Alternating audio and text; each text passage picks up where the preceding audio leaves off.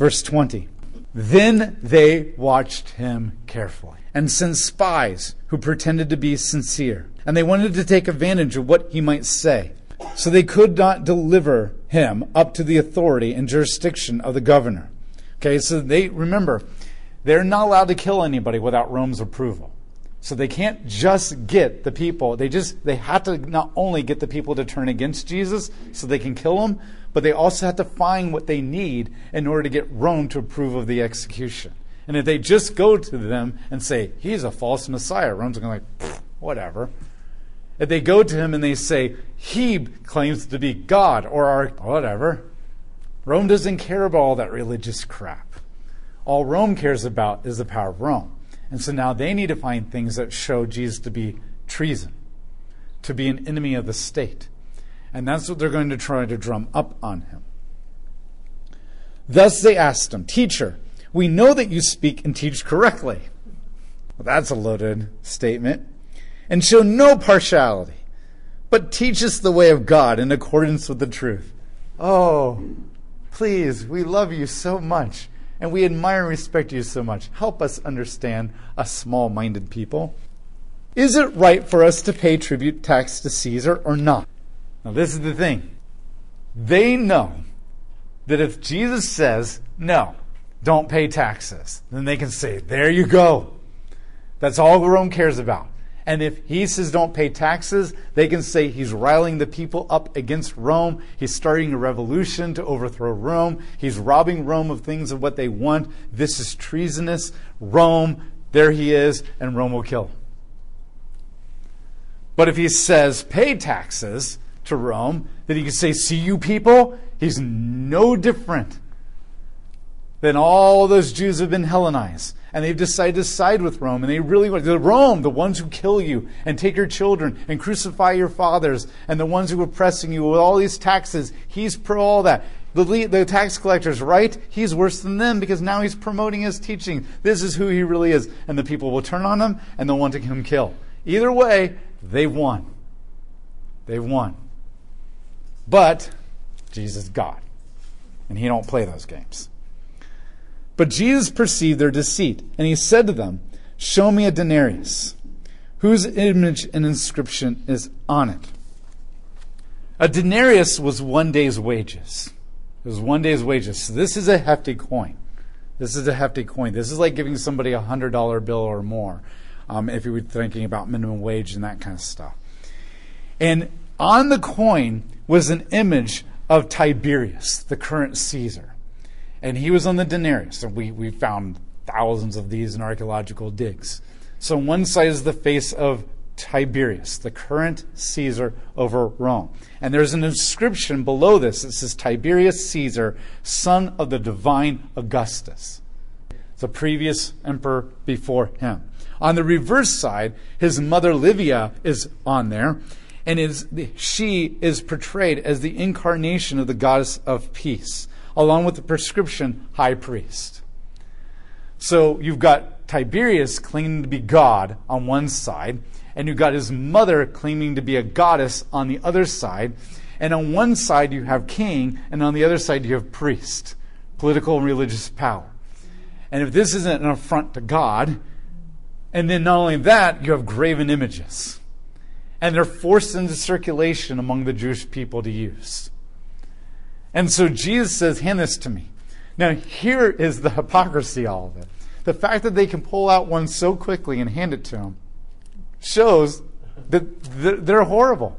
They're claiming to obey the law. You shall have no graven images. They're claiming to do the right thing. And yet here, they're like, oh yeah, here you go. And that's not even said here. That's just kind of Jesus, I can just see them like taking the coin like, really? Like, no words are necessary. Do you understand the irony of what you just did here? You handed me a coin with graven images on here as you're trying to entrap me as anti-God or anti-Rome. He says, whose image is on it? They said, Caesar's. So he said to them, then give to Caesar, or some translations say render, give to Caesar the things that are Caesar, and to God the things that are God. This is powerful. Because Jesus completely dodges the whole thing. And not in a dodgy political kind of a way, but in a correct understanding kind of way. He's basically saying, you've asked the complete wrong question. Who made these coins? Caesar did. Who owns them? Who put all the money and investment in it? Who's keeping your economy going? Caesar is. Who's made all this possible for you to be able to trade without remember, trading with currency is a good thing, because if you don't have currency, then you have to argue well, I think my 2 ducks are worth your cow. And you're like, no, it's not. How do you even make, that's what trading is. You have to figure out how many ducks are worth a cow, and nobody agrees on that. That's all subjective. But if you set a price on coinage, then trade becomes fluid and people can prosper more. And so what Jesus is saying is you got to owe Caesar some things. He has created an economy that's allowed you to thrive. Now, granted, it's a horrible government too, but it's not all bad. Caesar's the one who put all the money into this. Caesar's the one who's provided all this. Caesar's the one who's made this possible. Give it back to him. If it belongs to him, give it back to him. If he's providing things, then give it back to him. But render unto God the things that are his. Now, what does he mean by that? You have God's image on you. God has minted you. And God has stamped you with his image. He fashioned you like a coin is fashioned in a refinery out of the dust of the earth. And then he imprinted you when he breathed into you with his image, like the great stamping machine comes down and mints the coin. And he created you to create his economy, the kingdom of God. And he created you to build his economy, loving God and loving others. And therefore you are to give your image, or you're to give yourself as the image of God, back to God, and as Romans is going to come along later in the words of Paul, as a living sacrifice to him. If Caesar wants the money, then give it back to him. But God has something way more valuable than money. He has all of creation, and specifically you as his image. And he can do whatever he wants. He can build a kingdom for all eternity without any pain or suffering with you if you give yourself over to him. And so basically he says, God doesn't care about money. When has he ever cared about money? Money was an offering to God to show your trust in him and your dependency. God didn't need your money in the sacrificial system. He wanted your money because your hearts were attached to money. And it was your way of saying that God is more important to me than this money or this grain and that kind of stuff. And that's the only reason he wanted. What God wanted more than anything was your lives to serve him and worship him and obey him and expand the garden. And that's what he's going to use to build this new age, this new kingdom, the community of people. So whatever. Support your government. I'm not anti-government. I don't support rebellion, Romans 15. Give to him what is his, and then give to God what is his. And everything will thrive. And let God take care of the government and all that kind of stuff. And that's his answer to them. And it's a powerful answer. It's a mind-blowing answer. It's an outside-of-the-box, holy crap answer. And they're left with, oh, crap. Because he didn't say, stop paying taxes, nor did he say, pay taxes. He just said, return everything that belongs to the original owner. And that's his answer. And that's going to become the basis for everything in the epistles. Present your bodies as a living sacrifice. Your body is a temple of God. All these things are going to become the basis that you are the image of God. And this shows himself to be truly the Word of God. Truly the Word of God. And he owns them on this one. This was most likely the question of the Pharisees. Now, we've already talked about the Pharisees a lot. Remember, they hold to pretty much everything that we would hold to. They embrace the Torah. They embrace all the prophets. They believe in an afterlife. They believe in angels. They believe in the resurrection. They believe in the Mosaic Law. They believe in all these things. They would be a good modern-day Protestant or Catholic Christian or Greek Orthodox in that kind of holding true to Scripture and these ideas, biblical ideas that we have. The Sadducees now come along. They're a part of this thing called the Sanhedrin. And the Sanhedrin is a governing body. It's like Congress. And the Sadducees have had the majority seat holding for years. Okay, and if you want to understand all the political complexities of that, go back to the intertestamental history lesson where we go through how that all got formed, the Sanhedrin, how the Pharisees came into power, how they lost power, and the Sadducees came up. But basically what you have is a Democratic, Republican kind of like balance of powers where the Sadducees hold the primary seat. And the Sadducees, they basically held to the Torah only. They did not. They held to the first 5 books of Moses. They held to the Mosaic Law. They held to the 10 Commandments, and that was it. They denied the prophets. They did not believe the prophets had any kind of authority at all. They did not think that they were inspired by God in any kind of a way. And they denied the afterlife. They denied the existence of angels. They denied a resurrection. So kind of like a modern-day atheist in that sense. Any concept of the spiritual, other than the existence of God, they denied. Okay, so they believed God exists in the spiritual realm outside of creation. But anything else, angels, resurrections, afterlife, any of that kind of stuff, that didn't exist. You just died and became worm food, and that was it. And so they held to the Torah. They also were the ones who made incredible political compromises with Rome. They're the ones who basically said, you know what, you Pharisees, you Essenes, you Zealots, all you Jews, the reality is Rome has had power for a very long time. They're not going anywhere. The Zealots have tried to start revolutions and revolts and failed miserably. They've just dented the car barely underneath and nobody's really noticed it. Rome just crucifies you left and right. To compromise with Rome and have some kind of political power ruling over our own people and having our own power as Jews is better than being under the boot of Rome. And so they've made all the political compromises. And the Jews would have respect for the Pharisees, but they would view the Sadducees like people in World War II who were Jewish people helping Hitler hunt down Jews and kill them. And that's how they would view the Sadducees and all that kind of stuff. So they didn't have much respect for them. But the Sadducees had the political power. And they want Jesus dead too. Because even though they haven't been in the thicket of the streets, because they're up in the Congress, they don't come out in the streets. They don't hang out with the everyday normal people like the Pharisees do. And they're just up there. But now that Jesus come on their doorstep, they're like, oh my gosh, this guy's out of control. He has a lot more power than what we thought. I mean, we're just kind of following from Jerusalem, but it's not like we have Fox or CNN, so we didn't really know what was going on in the backwaters of Galilee. But now that he's here, this is not good. And so we're going to help the Pharisees undermine him. They come up with a scenario that will help Jesus understand the stupidity of resurrection and the afterlife, so he'll look like a moron among the people, and they'll realize he's not worth following. After they just watched the Pharisees got owned so beautifully. But, you Pharisees, there's a reason why you don't have a political, powerful seat in Congress. We're better than you. So we'll show you how it's done. Now, some of the Sadducees who contend that there was no resurrection came to him, and they asked him, Teacher, Moses wrote for us that if a man's brother dies, leaving a wife, but no children, the man must marry the widow and the father the children for his brother. This is a Levitical law.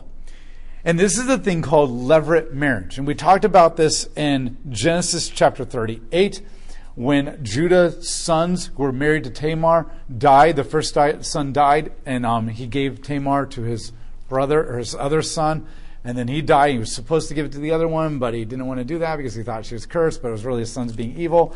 And we saw this most beautifully in the book of Ruth, when Elimelech has died with no brothers, and then his sons are both dead, leaving nobody to continue the line, and then Ruth is willing to do the levirate marriage with Boaz in order to continue the line of Elimelech. That's the main point of that story.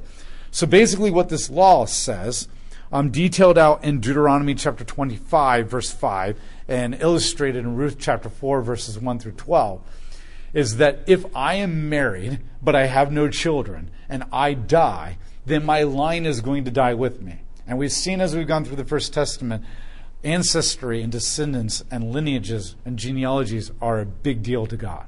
Very important to God. What it is, my brother is now required to marry my widowed wife in order to provide a son for me to continue my name, my line, and my inheritance.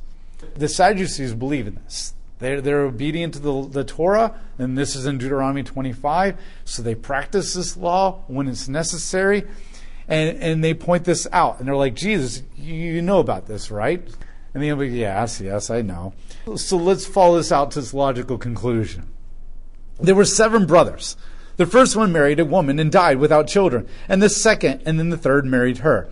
And in the same way, the 7th died, and leaving no children. Finally, the woman died too. In the resurrection, therefore, whose wife will the woman be? For all 7 have married her. So like, okay, so this guy marries this woman, and he dies without any children. So the second brother takes it, but he dies before he can provide children. So now we have 2 lines that we have to continue on. But the third one dies before he can continue. Now we have 3, and then all the way down to the 7th, and they all die, no children at all. And then she dies, and they're all supposedly resurrected into an afterlife. Haha, that sounds dumb. Who is she going to belong to? I mean, you also make it very clear throughout the Bible that polygamy is not God's will, and polygamy never works out well. And now we got polygamy in heaven because of this stupid resurrection kind of afterlife idea. Right? Ha, Jesus, you're so stupid. All you Pharisees are so stupid.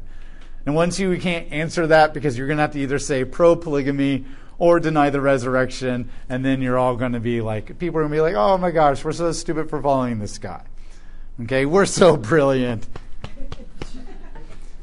But Jesus said to them, the people of this age marry and are given in marriage. But those who are regarded as worthy to share in the age of the resurrection neither die, a resurrection from the dead, neither marry nor are given in marriage. So he's like, well, they just don't marry in the afterlife. Oh. He goes on. In fact, they can no longer die because they are equal to angels and are sons of God, since they are sons of the resurrection. So he says they're just like angels. Angels don't marry in the afterlife or in the spiritual realm or in heaven or whatever you want to call it. And when you die and you're resurrected into the second age, then nobody will ever die again. And so there is no marriage in the afterlife. Marriage is an earthly construct, God's construct, but a construct for earth and this life. What he basically does is he completely sidesteps them all, just like the coinage. And he just basically says, well, they just don't marry. And we know that angels don't marry, so they'll just be like them. And that's it. So this concept of the afterlife and resurrection is not dumb. And your question is completely rendered absolutely useless and meaningless. And that's his answer. And he owns them. And what do you do to that? You're like, oh. Let's pause a little bit. There's no marriage in heaven. Do not build a theology of what marriage and marriage does not look like on one verse. We have no other verses in the entire Bible about there being no marriage in heaven. Now, I'm not saying that there is marriage in heaven. Jesus obviously said there isn't. But you're like, okay, then, like, what about my wife? What about my husband? Like, da-da-da-da-da-da-da-da. I don't know. There's so much about heaven that we don't know. There's so much about the afterlife that we don't know. There's so much about angels and demons that we don't know. What eternity will look like. What the kingdom of God on earth will look like. How heaven and earth become one again. What will we be doing for all eternity? There are so many questions that we don't have answers to about the afterlife. To develop a complete theology, a comprehensive theology of marriage in heaven based on one tiny little verse is not it's not wise in any kind of way. Nor to develop a theology what it means to be like angels, or that angels are not given in marriage. Especially when the point that Jesus is making is not to develop a theology of marriage, but to show the ridiculousness of their question. And so you can't build a theology off of a simple, narrow statement that wasn't even intended to develop an idea, but to refute another idea. And a lot of people have pointed to this as some kind of an argument, or there's lots of things that it incorporates into, like when people are like, well, I'm not going to go down those rabbit trails, but, and you can't do that. Don't do that. Even with all the verses in the Bible about what it means to be saved through faith alone, it's still an incredibly complex idea. It is so simple that we merely have to place our faith in God to be saved. But it's so complex and so mind-blowing that people have written books after books after books just scratching the surface of what it means, the gospel of grace. And we have a plethora of verses. So don't attempt to develop theology of afterlife marriage on this thing. The guess is that one of the purposes of marriage is to refine you, to make you more godly and that kind of stuff, and to unite you with somebody in a very close way to kind of duplicate the Trinity and the union they have. And one of the reasons there might not be marriage is because we will be united with everyone, and we will be incredibly close to everybody, and we will not be refined anymore. Now, I'm not trying to develop a theology of marriage. I know I just said don't. But I'm just saying one of the possibilities, because it's still worth exploring and asking and hypothesizing, it's just not worth carving into stone in a theological treatise. Some scholars have suggested the idea that when Jesus prayed, Father, I pray that they'll be one with each other like we are one with each other, and that they'll be one with us like we're one with each other, that is going to be what accomplished in the second coming of Jesus Christ and the redemption of all humanity. And so it's not that we're going to be married to all of each other, but we're going to be the bride of Christ, and we're going to be united to each other in such an intimate, deep way on a triune kind of level. And I don't know what that means either. I just know Jesus said it, and if he prayed for it, then it's possible. But I'm not saying we're all going to become gods and part of the Trinity. I'm just going to say there's going to be some kind of unity there that I just can't even comprehend, that you won't need marriage because you'll have that unity with everyone. And so that might be a reason why it's not there. And so, but basically this is his point. He's owning them. Now, he goes even further.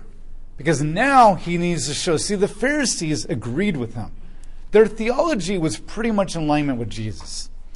They're corrupt, they're evil, they're oppressive, but their theology about the Torah and afterlife and resurrection, all that kind of stuff, was pretty correct. It was in alignment. Was it weird here and there and that kind of stuff? Yeah, but welcome to all of our denominations.